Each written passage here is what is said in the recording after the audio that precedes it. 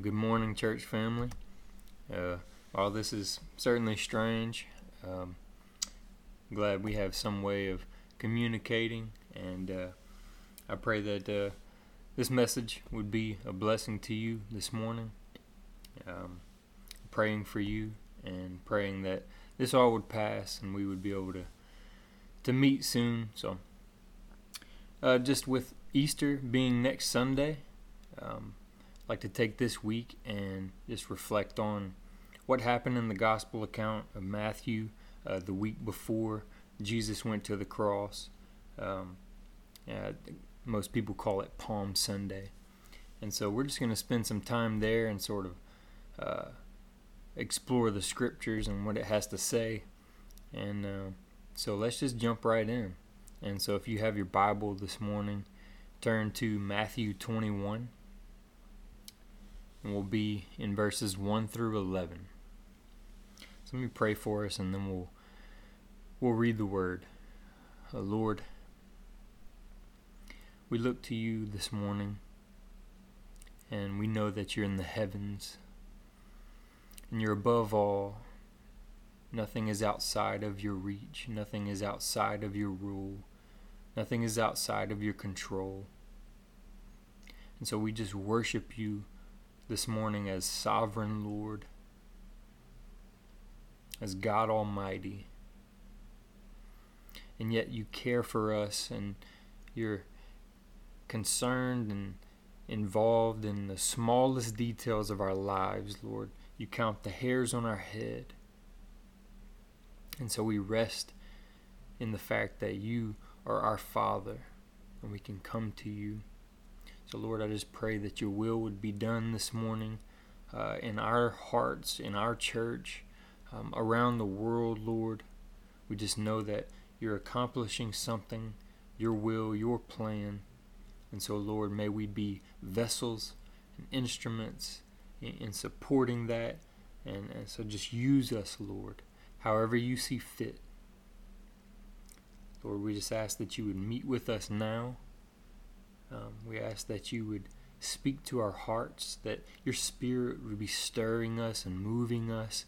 Lord, that you would reveal the truth of your word, of your scripture to us, Lord.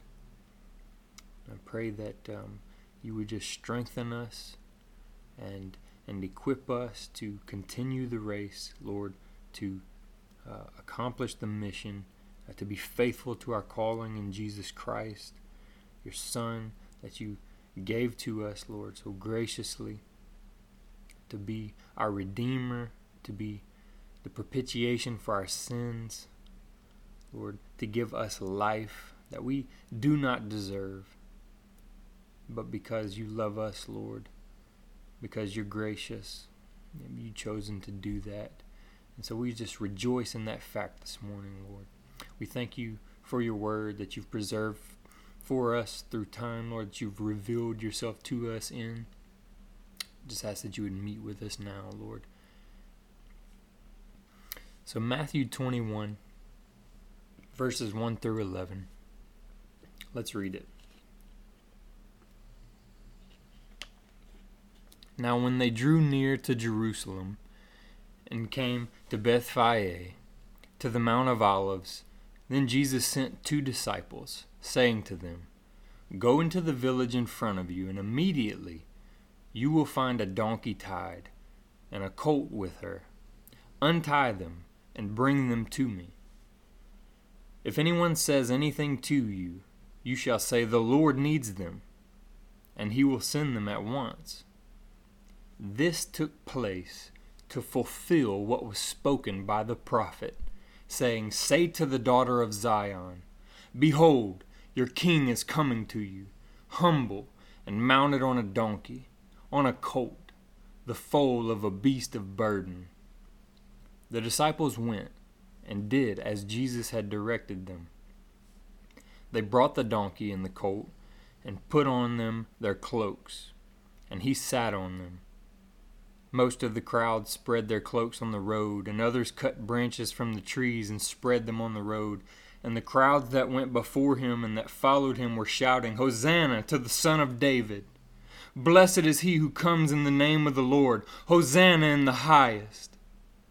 And when he entered Jerusalem, the whole city was stirred up, saying, Who is this? And the crowd said, This is the prophet Jesus from Nazareth of Galilee. Now let me first say, it's not some wild hare that Jesus got to send his disciples on a mission to find a donkey for him to make his entry into Jerusalem. Let me rent a Ford Pinto or something like that and make my way into town as the festivities begin. Jesus is not trying to be a hipster, impressing the boys, trying to win the Keep Austin Weird trophy. That would have been absurd and ridiculous. No.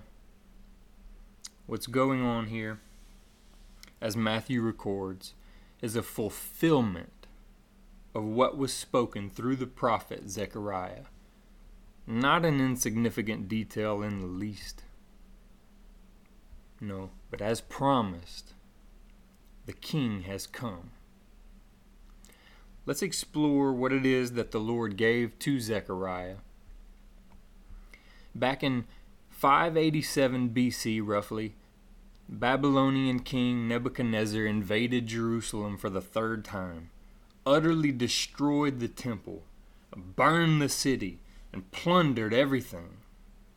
This is the start of a 70-year period of exile, as prophesied for the people of Israel. Fast forward toward the end of that, the Jews, now under Persian rule, received permission from Cyrus to return to Jerusalem to rebuild the temple. After the foundation was laid, they met opposition, and they were forced to put the construction on hold until the second year of Darius, who found Cyrus's decree and gave the go-ahead to resume construction. It is here that Zechariah comes onto the scene to proclaim the word of the Lord to his people. As he calls for repentance, receives visions of comfort and compassion for God's people, encouraging them to press on in their work, giving instruction for his contemporaries, namely Joshua the priest and Zerubbabel the governor, to carry out their offices, the temple is rebuilt.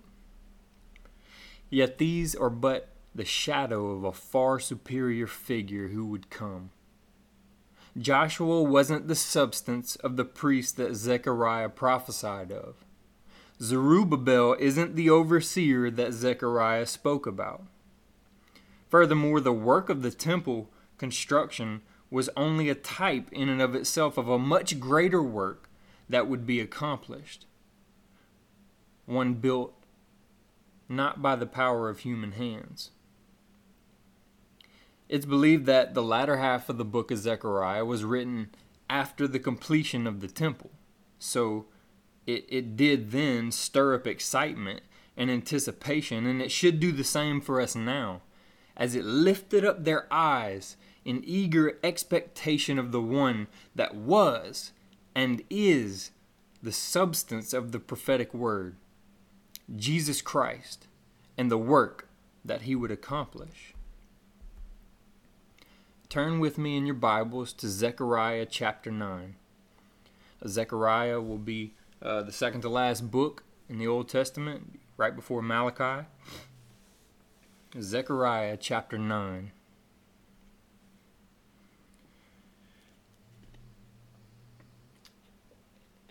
And in verse 9,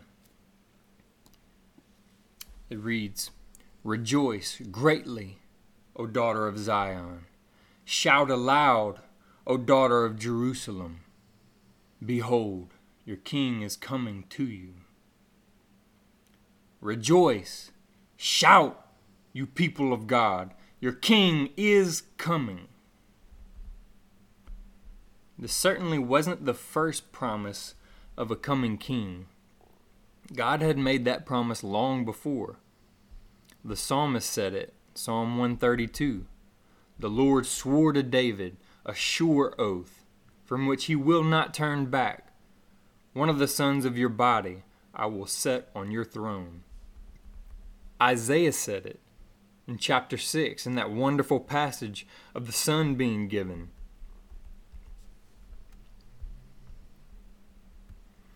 And the government shall be upon his shoulder, and his name shall be called Wonderful Counselor, Mighty God, Everlasting Father, Prince of Peace. Of the increase of his government and of peace there will be no end, on the throne of David and over his kingdom, to establish it and to uphold it with justice and with righteousness, from this time forth and forevermore. So see the grace of God in yet again rekindling his people's hope with yet another unshakable promise of the King that was to come. But remember the time period that this promise in particular came. A solid 500 years before the fulfillment of it. Let's be honest, we live in a time where we can't wait 500 seconds for almost anything. 500 years.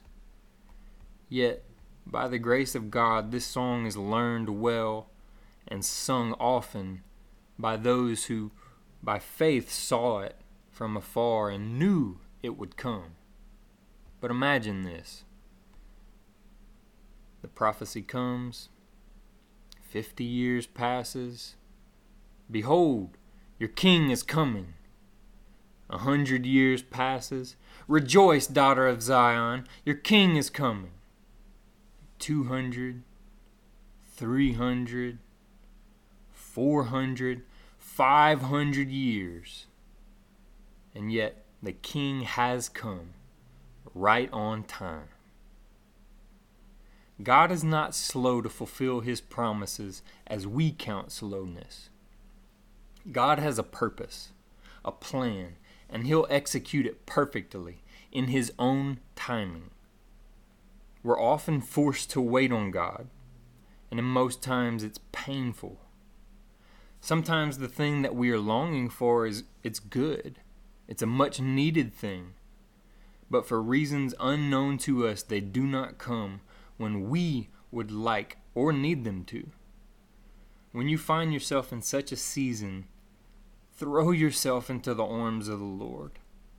For he has said that he cares for you, and he'll provide your every need from great to small. And for those who love him, they come at the right time. They come for your good. Learn well those promises that he's spoken in his word to his children. For they're all yes and amen in Christ. Sing a sweet song in your heart with them. Go further and set them to melody in your home. And we all, his church, have something wonderful to lift our eyes up to and long for. Something we can be sure will come because he said it will. So rejoice, children bought by the blood of the Lamb.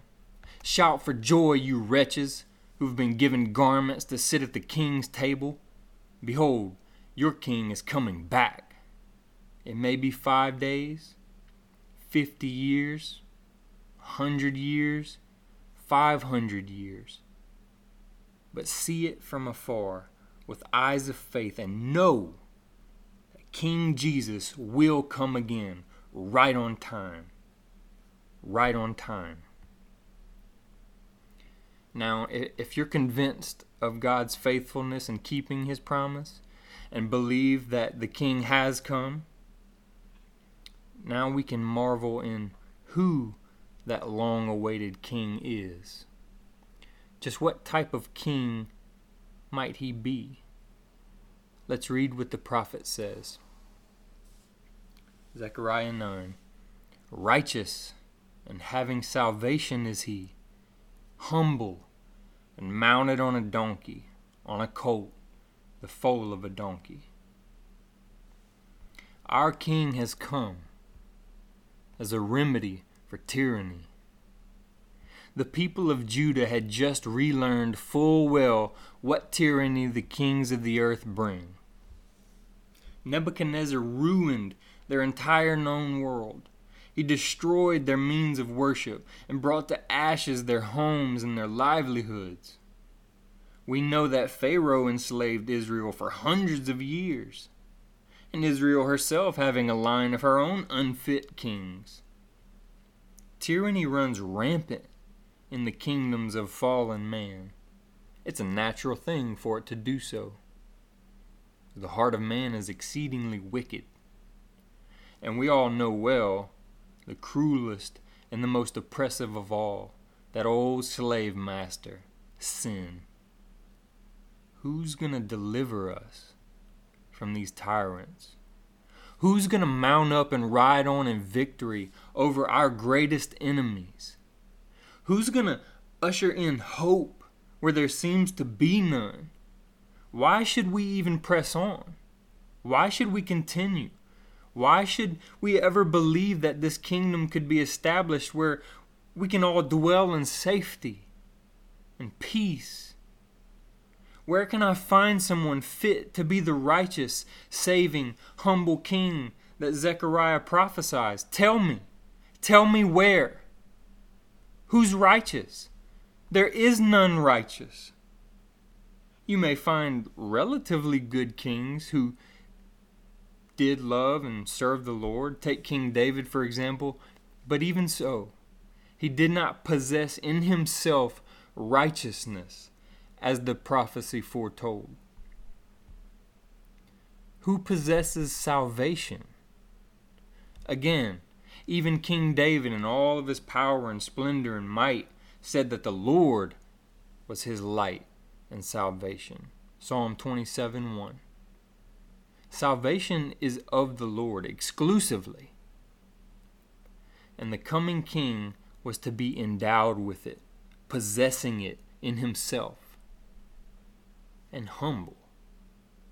Now, don't take this word in a negative light, or even in a sense that's good, like a gentle or a lowly characteristic, though it certainly includes that. But that sells it short, and it doesn't hit the heart and the purpose of the king's humble state. The point here is that the coming king will not rely on the worldly means of advancing on opposing kingdoms. He will not depend on an army 10,000 strong, equipped with chariots and war horses, shedding the blood of his enemies to bring about submission. There will be no need for such things.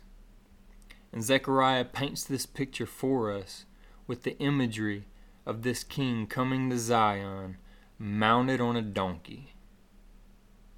How are you going to accomplish anything to do with building an empire in this bloodthirsty world with a strategy like that? I'll tell you. Jesus directed his disciples to go into a village to borrow a donkey. He made his kingly entrance into Jerusalem on a beast of burden, humble, righteous, and possessing the salvation of his people. The king has no need for the battle skills of man, for he builds his kingdom not by power, not by might, but by the Spirit of God.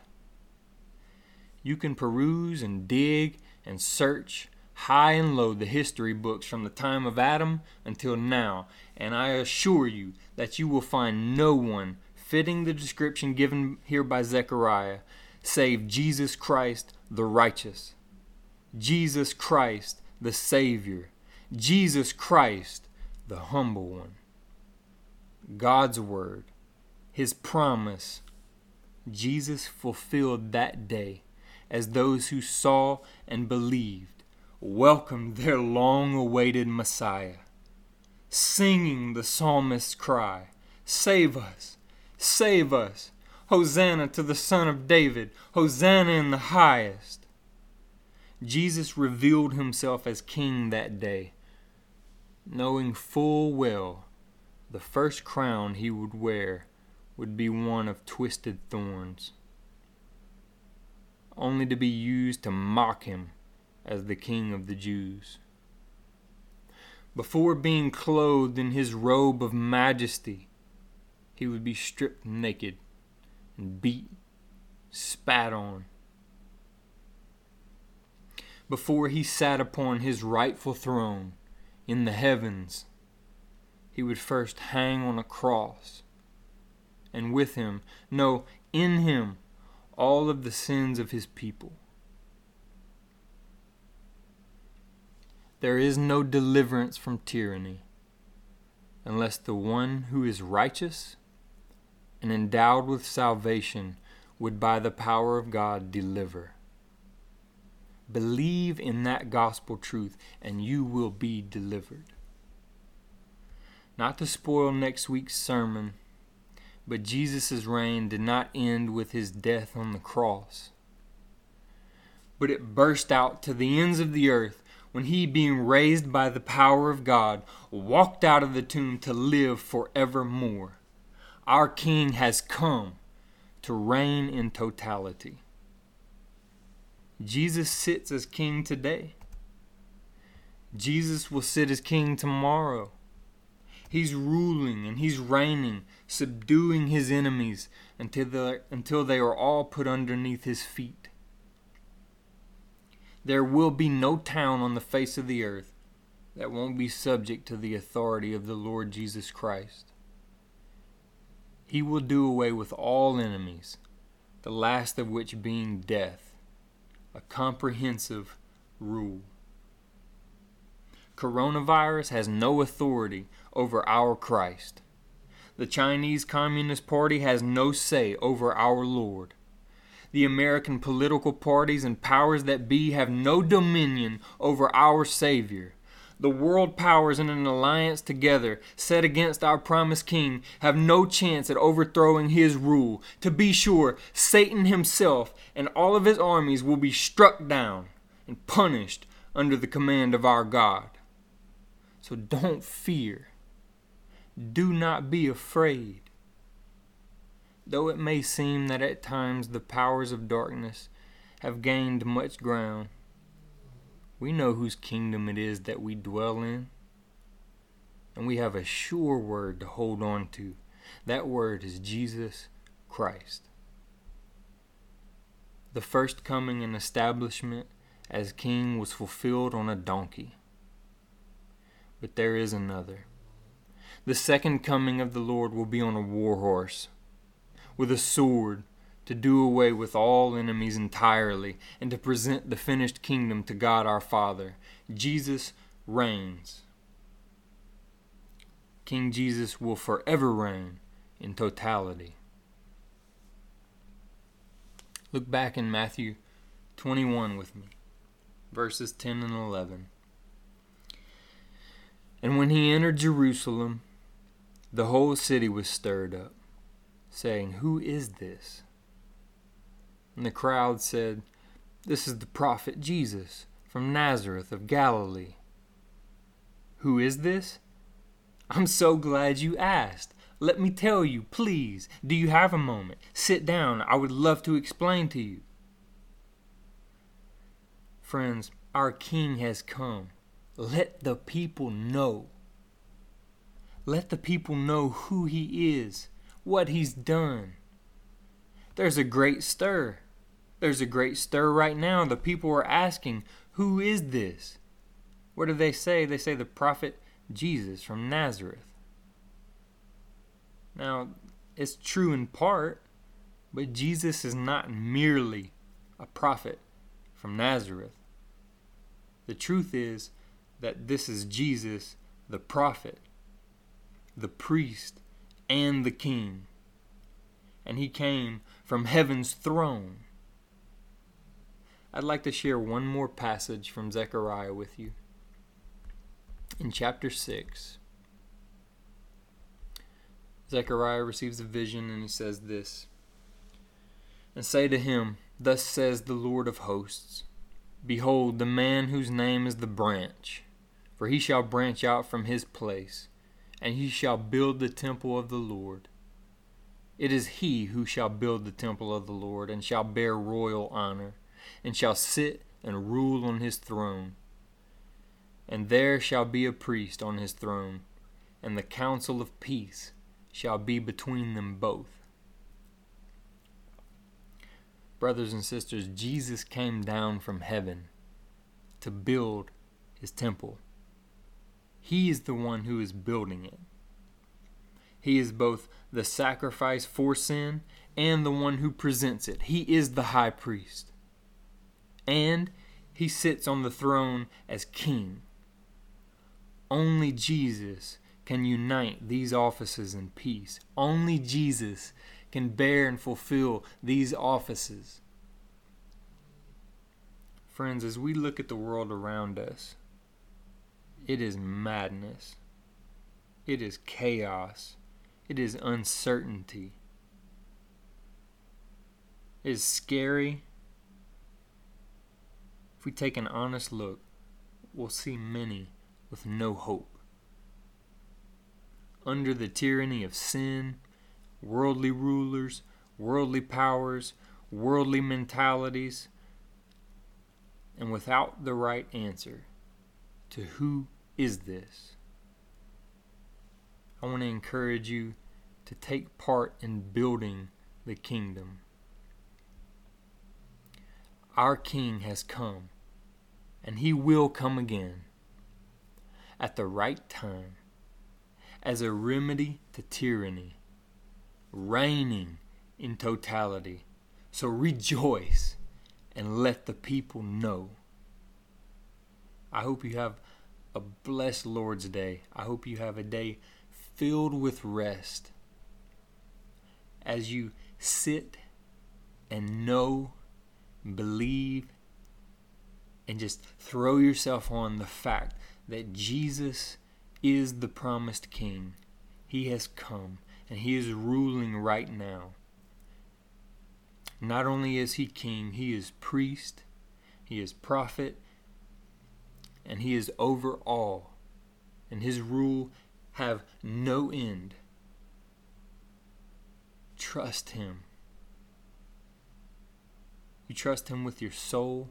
Trust him with your finances. Trust him with your friendships. Trust him with your family. Trust him with everything that you are. Submit yourself to his authority. Take part in building his kingdom. And just rejoice. Lord Jesus, I thank you that you have established your kingdom. It's at hand. It's now. You've redeemed us. We were your enemies, Lord. But you've made us new. You've recreated us to sit under your rule, your authority. Lord, we thank you that you humbled yourself, came down from heaven, put on flesh. You walked this dusty earth, and you gave your righteousness, your life up on a cross. You bore in your body our sins, completely satisfied the wrath of God against us. Thank you, Lord Jesus. Justice and mercy displayed on the cross. Thank you. Thank you that you've sent your Spirit to dwell in us and to teach us, to correct us and to rebuke us and to comfort us. Lord, until we can see you face to face. And we long for that day, Lord. We pray that you would just continue to give us grace to be patient, wait on your appointed time. Lord, just to know and believe. Lord, we love you. We thank you. We pray that you would do a mighty work with our church. Pray that you would just have your way with us, Lord. We love you. Amen.